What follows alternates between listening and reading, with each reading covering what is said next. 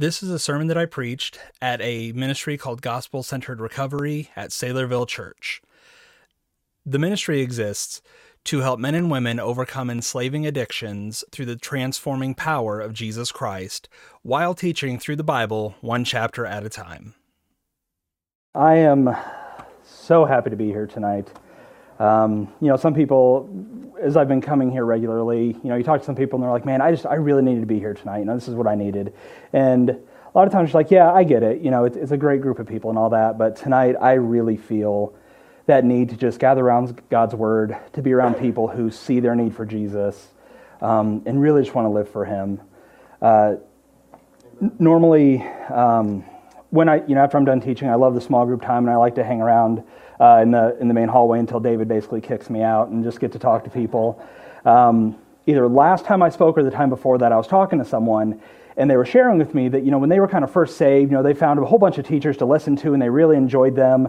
And they would tell their friends at church, "Hey, I'm listening to this guy or this person," and their friends would be like, "I don't know if you should listen to them. They got this problem and that problem." And a lot of people that they were listening to, they were kind of finding out, it's like, maybe these are not great teachers.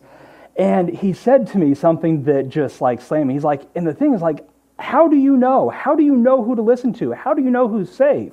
It's so frustrating, especially in our culture where we are just, shoved things and told to listen to them because here's what's popular, here's what's trending, and it's often not great stuff, especially within Christianity. And I really, really felt what he was saying, because I understood that completely. So 10 years ago, when the Holy Spirit really broke me, brought me out of my rebellion, brought me out of just living for myself and just trying to make God who I wanted God to be, and say, I'm going to serve Jesus in the way that I want to serve Him. I had on rotation on my phone about 5 preachers that I really enjoyed. I listened to John Piper, John MacArthur, Matt Chandler, Francis Chan, and Mark Driscoll. These were 5 guys. I mean, it was, I remember I had this all-day house cleaning project when my dad passed away. It was like a 10-hour deal. I just listened to sermons the whole time. I mean, I was just devouring this stuff. And, over time, I've listened, I still listen to John Piper and MacArthur on occasion, and I don't always agree with everything they say, and that's fine, right? As Christians, we don't have to always agree about every little thing.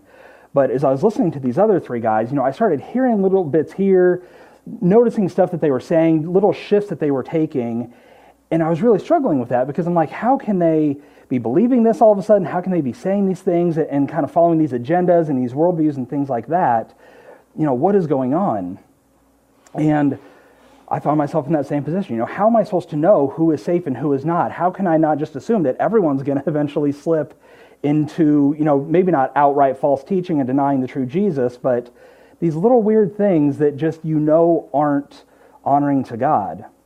And one thing I've learned is that a lot of times these beliefs that people we know, people we trust, or even ourselves, when we fall into these wrong ways of thinking, these wrong understandings of God, of Jesus Christ, of the Holy Spirit, of who we are, of what sin is, of even what the gospel is, a lot of times it's not because we are just diving headfirst into false teaching, but we're making small compromises. We're allowing ourselves to slip on the truth just a little bit here or just a little bit there.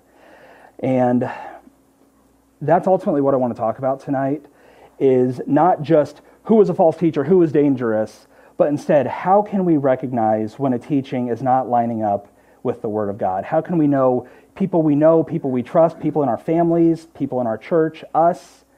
How can we know when we or someone we know is drifting? And that's ultimately what we're going to look at, is just what is that test? How can we know? So our text tonight is going to be in 1 John chapter 4, and we're just going to cover verses 1 to 6, Lord willing with time. So 1 John chapter 4 says, "Beloved, do not believe every spirit, but test the spirits to see whether they are from God, because many false prophets have gone out into the world. By this you know the Spirit of God. Every spirit that confesses Jesus Christ has come in the flesh is from God. And every spirit that does not confess Jesus is not from God. This is the spirit of the Antichrist, of which you have heard that it is coming, and now it is already in the world. You are from God, little children, and have overcome them, because greater is he that is in you than he who is in the world. They are from the world, therefore they speak as from the world, and the world hears them. We are from God. The one who knows God hears us. The one who is not from God does not hear us. From this we know the spirit of truth and the spirit of error. Tonight's topic is my least favorite thing to talk about. I've seen, as I said, far too many people, big names, men that were instrumental in my growth, just slip into bad teachings, wrong understandings, and just you see this slow drift away from the truth. Maybe not, I'm not saying any of these guys that I listed are not saved, that they aren't preaching the true Jesus, but you just see this heartbreaking shift and departure from the faith. And it breaks my heart to talk about it. I've got, as a lot of I've got a blog and a podcast and a YouTube channel, and these are my least favorite things to talk about on there. I'm always so heavy-hearted. And this isn't about me, but just understand that if my demeanor seems off or anything tonight, it's because this topic genuinely breaks my heart because of what it does to the body of Jesus Christ. So what I want to do is just go through these first 6 verses, kind of look at what John is saying to us here, and then we'll talk about some basic application that I want us to walk away with. So the first thing that John says in verse 1 is, beloved. Now, this is automatically a call to us. When John says the word beloved, he's not just talking to pastors. He's not just talking to church leaders. He's talking to all of us. Me, you, everyone who is a true follower of Jesus Christ is being addressed here.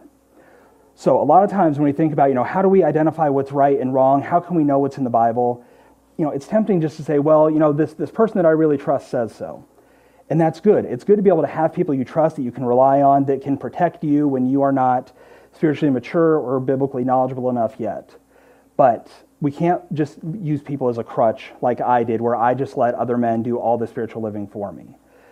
And so he's addressing all of us here. And so I want all of you here, even if you've just been saved for 10 minutes, this is addressed to you and how to think about truth in your life. So he goes on and says, do not believe every spirit, but test the spirits to see whether they are from God.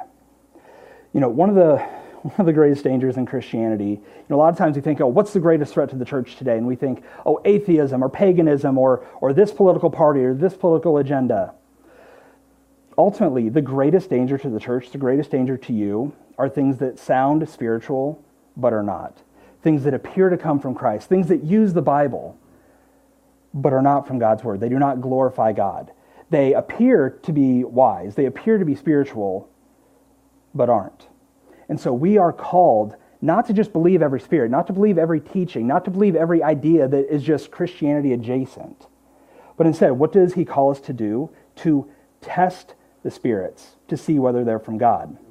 Now, it's been a few years for me, maybe a few years from all of you, but if you remember when you would take a test, like a math test, right?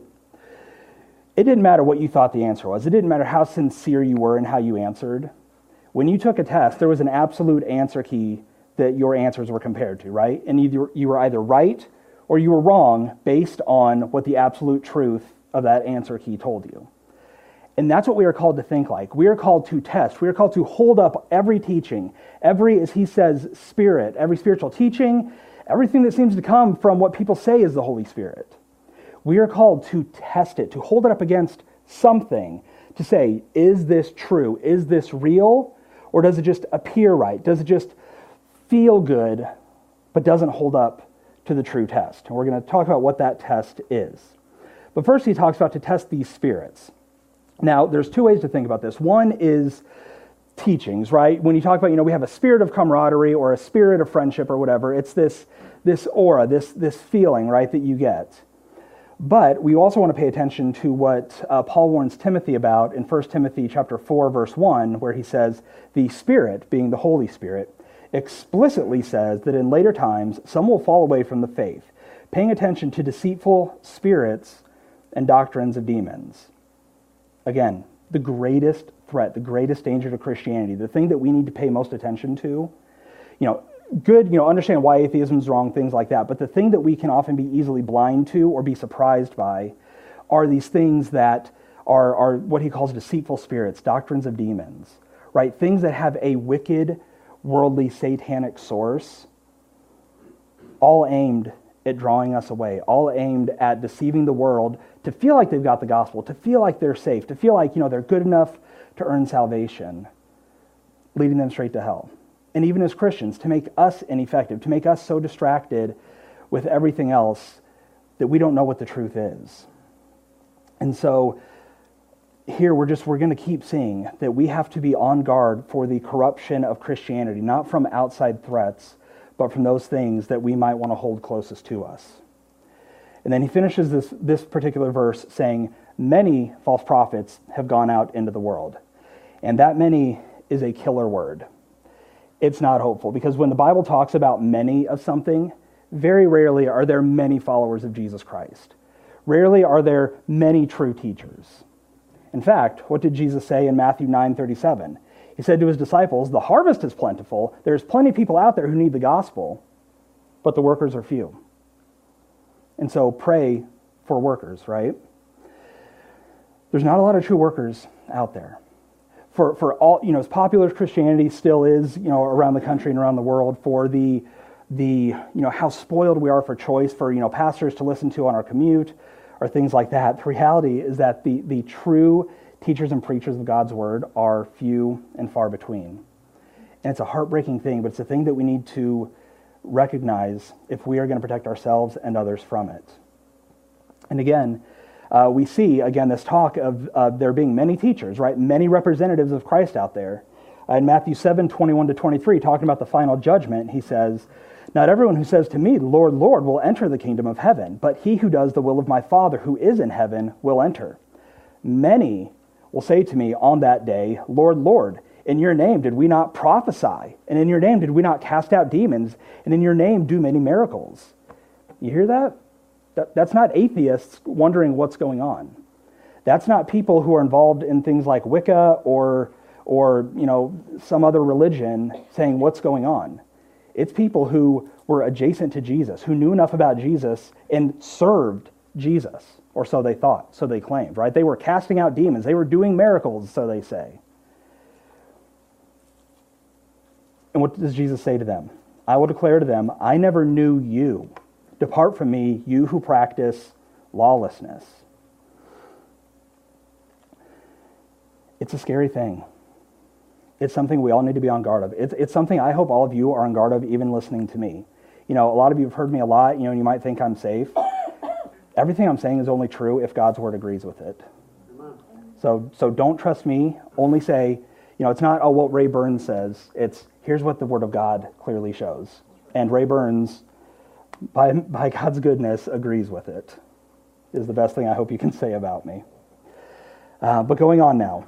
He says, now by this, so we've already seen, that we need to test these spirits, right? That we need to be on guard for those things that are false. And he goes on and says, by this you know the Spirit of God. Every spirit that confesses Jesus Christ has come in the flesh is from God. So years ago when I read that, I'm like, oh man, the test against false teaching is easy. As long as no one denies that Jesus had a physical body, we're good, right? Now, it didn't line up when I started looking at actual false teachers, and it's like, not really. So here is why he specifically says that they have to confess that Jesus had a physical body to be from God. So as David talked about last week, there was this growing religion outside of Christianity called Gnosticism. And there's a whole lot of shenanigans involved in it, but the core idea that was creeping its way into Christianity was this idea that you had a dualistic universe. You had spiritual things and you had physical things. Spiritual things were good and pure and holy. Physical things were essentially made by Satan. Anything physical was loaded with evil. It was worthless. It was garbage. There was no good found in the physical. Now, for philosophers and people like that, people outside Christianity, fine. You do you, whatever. But when that comes into Christianity, we immediately have an issue, right? Because even, the very beginning, of 1 John chapter 1, he talks about how we have seen this truth. We have seen Jesus in the flesh. And so what do you do with that? If you are trying to bring Gnosticism into Christianity and immediately your God came in human flesh, what do? You deny it. You rationalize. You find some way to say, well, people thought this, it seemed that way, but, this and that. They would explain away the physical nature of Jesus Christ, which was completely essential for him to represent us on the cross, because we are physical and spiritual beings. If Jesus Christ took the punishment that we deserve on the cross, he had to do it as a full representative of who we are. So Jesus literally could not save you if you are a physical being, and he was not also a physical being. And so that is what John is addressing here, is he is saying anyone who denies the reality, the full understanding, the full nature of who Jesus Christ is not to be trusted. They may be talking about Jesus, they may say a lot of things that are right, they may even say enough things that you can be saved under them. But in terms of trusting them, in terms of relying on them to lead you to gospel truth, to spiritual maturity, you cannot trust them. They are at worst false teachers. At best, they are true followers of Christ who have been deceived, who have slipped into this worldly way of thinking. So today, what does that mean for us then? How do we look at what John says and say someone has to confess that Christ has come in the flesh and say, okay, what do we do? How do we use that in our application today? Well, remember what Jesus warns us about in Matthew 23, verses 23 and 24, saying, "Then if anyone says to you, 'Behold, here is the Christ,' or 'There he is,' do not believe him, for false Christs and false prophets will arise and will show great signs and wonders." Why? So as to deceive, even if possible, the elect. People are coming. Jesus saw it, he warned his followers about it 2,000 years ago, that people are going to come saying, hey, here's who Jesus is. Prophets are going to come saying, hey, I have a message from the Lord. And Christ is saying, don't believe them, because they are going to rise up and they're going to exist for the sole purpose of deception. And if possible, they would even want to deceive us, true followers of Jesus Christ. So if John was writing to us today, he's probably not going to warn us and say, hey, watch out for those false teachers who deny Christ's body. But what might he warn us against? And I want to be very clear, John doesn't say this, right? But how would we understand those who would say, hey, here's Jesus, here's who Jesus is, here's what Jesus stands for? Just a list that I came up with. This is by no means exhaustive. This is by no means scientific or theologically arranged. But in terms of false Christs that we might see today, we have the Jesus of the prosperity gospel. The idea that God's will is always for you to be happy, to have wealth, to be healthy, to never be sick, to never be sad, to just have a prosperous life, and that Jesus died to heal your diseases. Jesus died to cure your poverty. You see this in people like Benny Hinn, Kenneth Copeland, Bill Johnson from Bethel Church. Just prosperity theology is alive and well in America, and we're even exporting this garbage out to the poorest countries out there, telling them, hey, follow Jesus, trust me, and Jesus is going to take away the AIDS from your village. He's going to give you a well of water so you don't have to trek, miles away to get water. That is the Jesus that we are exporting to the world. How about the Jesus of easy Christianity? If you remember the Billy Graham crusades from a while ago, a lot of people got saved in these things. But if you ever watch one, if you listen carefully, what is being said? Hey, do you want to go to hell? No, it's scary, right? Pray this prayer. Done. Are people really understanding their sin before a holy God? Are they understanding that they can do nothing to earn God's forgiveness? Do they truly understand the fullness of who Jesus is, that he came to earth, lived a perfect life, and died on the cross in their place because they could not do anything to pay for their sins, and that only by turning away from all those sins they trust in and truly placing their faith in Jesus Christ could they truly be forgiven for their sins? Right. Maybe some did, but that is not what those crusades were aimed at. Those crusades were aimed at numbers. Big emotional responses, big manipulative music, big altar calls, peer pressure, and things like that. And that has tainted so much of Christianity today, right? These easy believism churches. How about the Jesus of agendas? Jesus would be a Democrat. Jesus would be a Republican. Jesus would vote for this person. If you saw the Super Bowl, I didn't see it, but I'm familiar with the group, the He Gets Us, if a lot of you remember that commercial. What is that? And maybe the commercial itself was fine, but if you actually go to their website, it's all just a social agenda. They have a social goal in mind, and they are using the name of Jesus as a weapon. They have weaponized the name of Jesus to further the agendas that they have. Because the real reality is that if you have an agenda that you stand for, and all of God's enemies, or 50% of God's enemies in your country, have no problem with anything you're saying, it's probably not from God. Now, I'm not saying that one party doesn't represent good things of God and another party doesn't represent good things of God, but the reality is that Jesus Christ is worried about his own kingdom, not ours in our country. Jesus is worried about saving souls, not just making people's lives better until they die and go to hell anyway because of their unforgiven sins. How about the Jesus of emotions and experiences? People who say, I know Jesus is real because, I go to church and I go to a worship service and I feel all this stuff, and that's how I know Jesus is real. No content, right?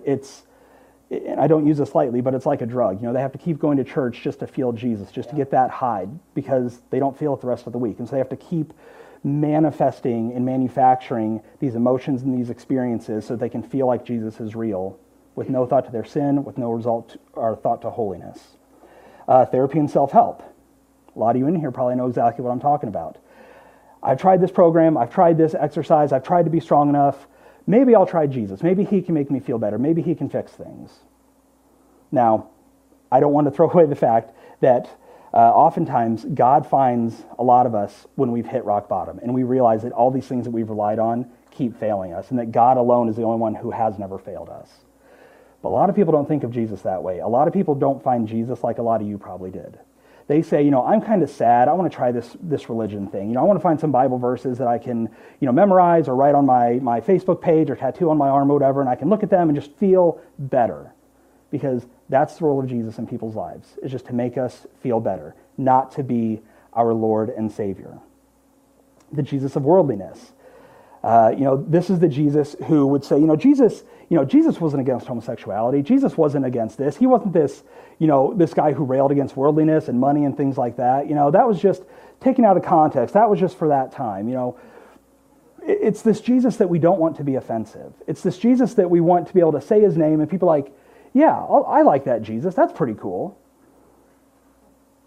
Jesus should not be cool when it comes to the fact that he is judge over sinners. But we package him, we dilute him, we bring him down to a level that he's just easy to accept. How about works-based salvation and righteousness? The Jesus who says, hey, you need to get cleaned up if you want to come to church. You need to do better if you want to keep your salvation. Are you really a Christian if you gave into that addiction again? What is that saying? Jesus wasn't enough to pay for your sins. Jesus isn't strong enough in your life. You have to conjure up 10% of the strength and Jesus will do the rest. But you've got to do something besides just obey. You have to be strong. You have to be better to earn your salvation or to keep your salvation, because the Jesus that you're being taught or the Jesus that you believe in is not enough. Now, I want to be very clear here. I believe that in any church or under any teaching that talks about this stuff, I think people can get saved, right? They talk about Jesus, they use Bible verses. Martin Luther got saved from, a verse in Romans having really nothing to do with what was being taught in the Catholic Church at that day. God will save his people in the worst circumstances. If his word is there, if Jesus is present, people can be saved. What we want to ask ourselves is, are we satisfied with that? Is that truly honoring God to say, the prosperity gospel, they have a lot wrong. They teach a false Jesus, but, I know a friend who got saved under, a prosperity preacher. So maybe it's not all bad. What is that saying? That as long as Jesus is present, as long as people can be saved, then that's okay. That's good enough because there's results there. And that's the last Jesus that I want us to watch out for, is the Jesus of pragmatism. The idea that as long as we get the results we want, it doesn't really matter how we get there, as long as we're comfortable enough with the methods we use. It's not, did we obey and honor what God's word has said? Are we true, faithful servants of Jesus Christ? It's, did we get the results we were looking for? Do the numbers show it? Did we get the response that we wanted? We can see this in our personal lives where we might say, I don't want to be too offensive. I don't want to make Jesus look bad, so I'm not going to stand up for those really hard things. I'll share the gospel and I'll have Bible verses, around my cubicle or something, but I don't want to make Jesus look too bad. In our families, my theory for a while is, as long as my kids obeyed, whatever methods I used to get there worked. I could bribe them, I could yell at them, it didn't matter as long as I was getting the results that I wanted. That's pragmatism, because I got a result, I didn't care how it happened. And as I said, in our churches, we look at the prosperity gospel or having an easier altar call, because what's easier? Really sitting down one-on-one and discipling someone and explaining to them the reality of sin, God, and Jesus, or just saying, hey, you feel kind of bad, you're kind of scared, Just pray this prayer. You're going to get, 100 times the results if you just make salvation easy? But is that honoring God? Is that being true to his word? And that's really what all these end up boiling down to, is these things become acceptable when we just say, well, we can find good in it, so maybe it's good enough. And so those are just some of the false Christs, the false prophets that I want us to just be mindful of. The fact that it's not always obvious. It's not always easy to pinpoint false teachings in the church today. But any teaching that diminishes who Jesus Christ truly is, understanding no one's going to teach Jesus perfectly, right? We are imperfect people trying to explain a perfect God. But any teaching that diminishes Jesus for the sake of getting power, of getting followers, of anything like that, has to be avoided. Then he goes on in towards the beginning of verse 3, saying, "And every spirit that does not confess Jesus is not from God." Now that word confess there is what I want us to key in on. A lot of times we're looking out for people who will deny Jesus, who will say Jesus isn't real. But that's not what John's saying. John's not saying, hey, watch out for people who deny Jesus, but those who don't confess him. To prove my point, imagine that you're working in a police station and you go to your boss and you say, hey, I got him to confess to the murder. He says, oh, he told you how he did it and where the body is? Well, no, but he told me about his gardening and his job and his childhood.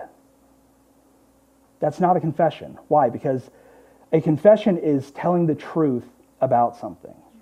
And that's what we need, is teachers who will tell us the truth about Jesus. They will confess him. They will say all the good things about Jesus, but also all the things that are still good that we just don't like, that make people uncomfortable, that make the church unpopular, that make people maybe not want to be around us, maybe not want to invite us to things. But we're staying true to the word. We are confessing Jesus, which is how we know that we or someone else is truly from the Holy Spirit.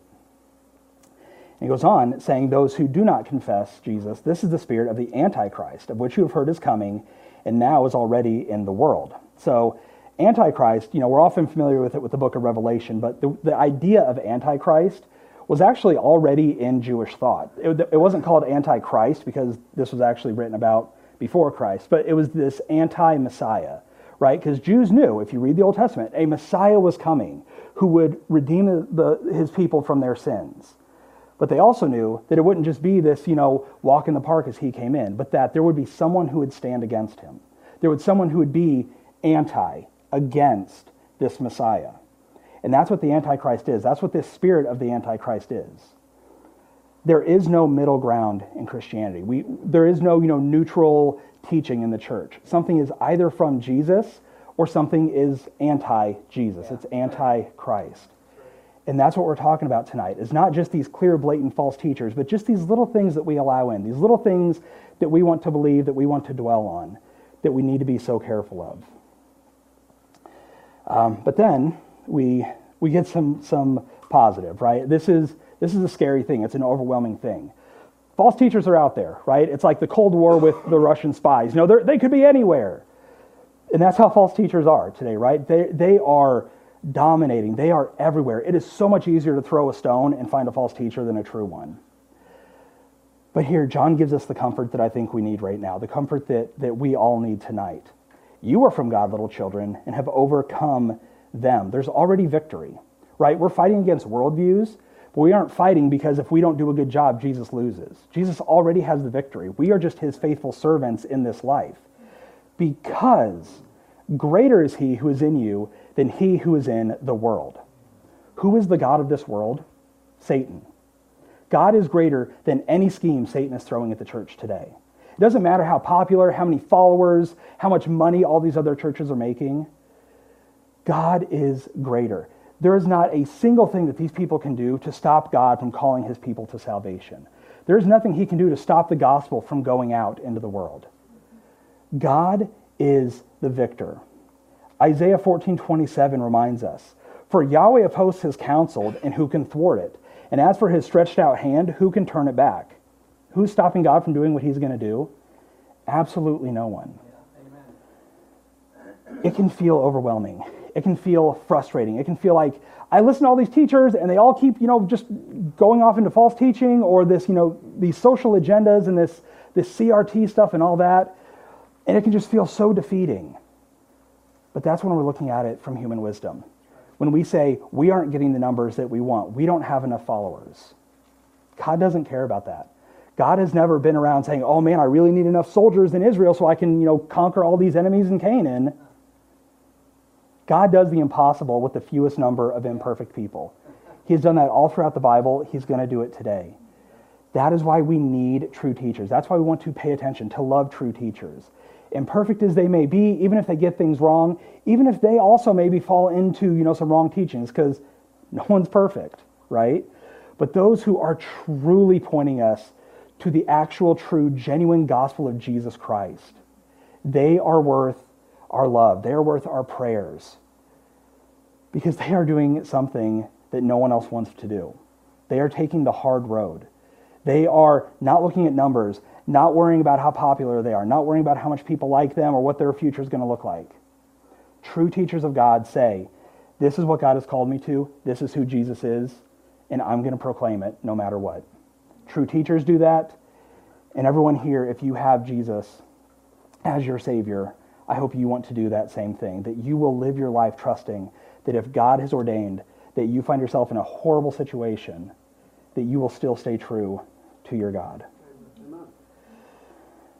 Then he goes on, so these enemies of God, these false teachers, they are from the world. Therefore, they speak us from the world, and the world hears them. The funniest revelation I had, I shouldn't say revelation from the pulpit. The funniest realization I had was I was trying to figure out one day, this was years ago, it's like, why don't sinners just get it? Why don't they just want the things of God? How can they not see the reality of how empty all this stuff is that they do? They're from the world. What are sinners going to do except be sinful? What are enemies of God going to do except live as God's enemies? It should not surprise us, right? We should never wonder, how can these pagans act in pagan ways? Why is a dog running on all fours? It's their nature. Without the transforming power of the Holy Spirit in their lives, what else are they going to do except live according to everything that they are, which is an enemy of God, exactly like we did however long ago it was since Jesus saved you. And finally, so we are warned about this in 2 Timothy 4, 3-4. For the time will come when they will not endure sound doctrine, but wanting to have their ears tickled, right? So massaged, things to be easy to listen to. They will accumulate for themselves, right? They will draw teachers to themselves. Why are teachers so popular? Why are false teachers so popular today? Why is bad doctrine better to listen to than true teaching? Because we gather these people, or sinners gather these teachers to themselves in accordance to their own desires. They want this stuff. If broad is the gate and narrow is the way, then it shouldn't surprise us that those walking through the broad gate who want something kind of Christian adjacent are going to make these false teachers so popular. There's so much more of them than there are of us. And they will turn away their ears from the truth and turn aside to myths. And that's what we want to be careful of. Not just teaching a false Jesus, but taking those small compromising steps where we start giving our ear to a little false teaching here, we compromise a little bit here, until eventually we turn aside from the truth and turn to myths.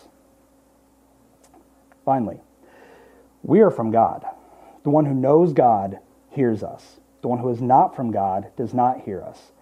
From this we know the spirit of truth and the spirit of error. So the title tonight is The True Test for True Teaching. And John says here, right, he concludes, the one who knows God is going to hear true teachers, because that's what John is portraying himself as. John is a true follower of Jesus Christ, telling these listeners, his audience, about the true Jesus. And those who are God's people are going to hear that. They're going to recognize that. But what he doesn't say is how. We need the Word of God in our lives. Truth is not dictated according to our hearts. What does Jeremiah, I'm going to butcher the reference, I want to say 17:9 say? That the heart is deceitful above all else, and who can trust it? If you are following your heart to know if something is godly or not, you've already lost the battle. Because your emotions are swayed by what you had for dinner, what you watched on TV last night, what happened at work, how traffic went. Your emotions are the most unreliable thing in your entire life. And to base truth on those is not going to end well for you. God's word revealed to us our need for Jesus Christ. God's word revealed to us that we are sinners in desperate need of a Savior, that nothing we can do can save us, and that no other God or thing out there can. Jesus Christ alone. If that is what we trusted only to lead us to the truth of who Jesus is for us when we needed him to save us, why would we not turn back to it daily to understand what we need to know about Jesus for our everyday lives? God's word is our test for true teaching. And we can't test it if we don't know it. Really understand that. Do you want to know if you're listening to a false teacher? Do you want to know if something you believe is true? It's not about your emotions. You can turn to a mature follower, a pastor or someone who's discipling you. You can turn to other people to help you understand it. But ultimately, a good pastor, a good friend, is going to direct you to the exact same thing, God's word. Why would you not learn it for yourself as well? So that you can know truth, so that you can give that truth to others. That is the true test of true teaching. So, final slide. I'm okay on time, right, David? 5 minutes? Yes. Okay. So, number one, what do we see from John? We want to prepare to have more false teachers out there than true ones. It can be defeating, it can feel overwhelming, it can be discouraging because we feel like we can't listen to anyone except the pastor at our own church. And maybe that's good, right? God has placed your pastor over your life for a specific reason. Other pastors can be great to listen to, they can be good people to learn from, but your pastor is the man of God over you. We have to know the truth to test belief, our beliefs and others. And remember, where do we get truth? Not our emotions, not what we feel is right, not what we think is right, not even what we were told is right. If you cannot justify what you're doing by fully understanding this, not just popping it open, pointing to a verse and saying, here, this lets me do it, but in understanding God's word and what it really says and really means. If what you're doing is against it, it's not truth, and therefore it's not of God. Number 3, living for Jesus means submitting to the truth, whether we like it or not. There's not a whole lot of room for your feelings in tonight's lesson. I hope that's clear, right? When you see the truth, when you know the truth, what do? Say, I'll do it when I feel like it. I'll wait for the truth to stimulate me to like it. Or will we say, God's truth is supreme above all else, above my mental health diagnosis, above my emotions, my feelings, my desires, my addictions. When God's word is foremost, all we have to do is obey. It's hard. It's unpopular. You might not like it for a while. Okay, I think I've been very honest. There's times where I get mad at God because he shows me a truth that I don't want to deal with at the time. Okay, we all get there. But the question is, do we obey despite everything else because of how we value God's truth? Living for Jesus also means fighting for the truth. What do we do when we recognize a false teaching? If our friend is going down a path that we know is dangerous, if we've realized that we've accepted something that we ought not to, it's good to recognize it. But in love for others, do we not also want to tell them, help them see it? Not bludgeon them over the head, okay? Be nice to your Bible. Don't be a Bible thumper. But do we give the truth in love? Do we help people see the error? Do we recognize and repent of our errors, even confessing our errors to others? If we're going to live for Christ, then we have to live for the truth that he gives us. Now, you're at GCR, and not everything has to be just catered to, hey, how do you kick your addictions? But let's talk about how your addictions actually fit into this, right? Because you might be listening, it's like, well, that doesn't help me with my drinking. Why am I going to worry about, what this false teacher is saying on TBN? I'm sitting here trying not to give in to that alcohol again. I'm trying not to look at porn again. Well, your problem, ultimately, isn't your addiction. Your problem is truth. Because what does addiction tell you? You need this. You deserve this. You can't resist this. What does God's word say? Jesus has bought the victory from you. Greater is he who's in you than he who's in the world. Right? That's not a thing about, demons can't possess you. That's literally saying if you are in Jesus, the Holy Spirit is in you. He is greater than any lie anyone in the world is telling you, including yourself. Value God's truth. God's truth, God's word is your only test against what is true and what is false, and what other teachers are saying, and what I am saying to you tonight, and what you're believing and telling yourself. God's word, above all else, will protect us from falseness because all it is truth. Let's pray. God, you are good, you are patient.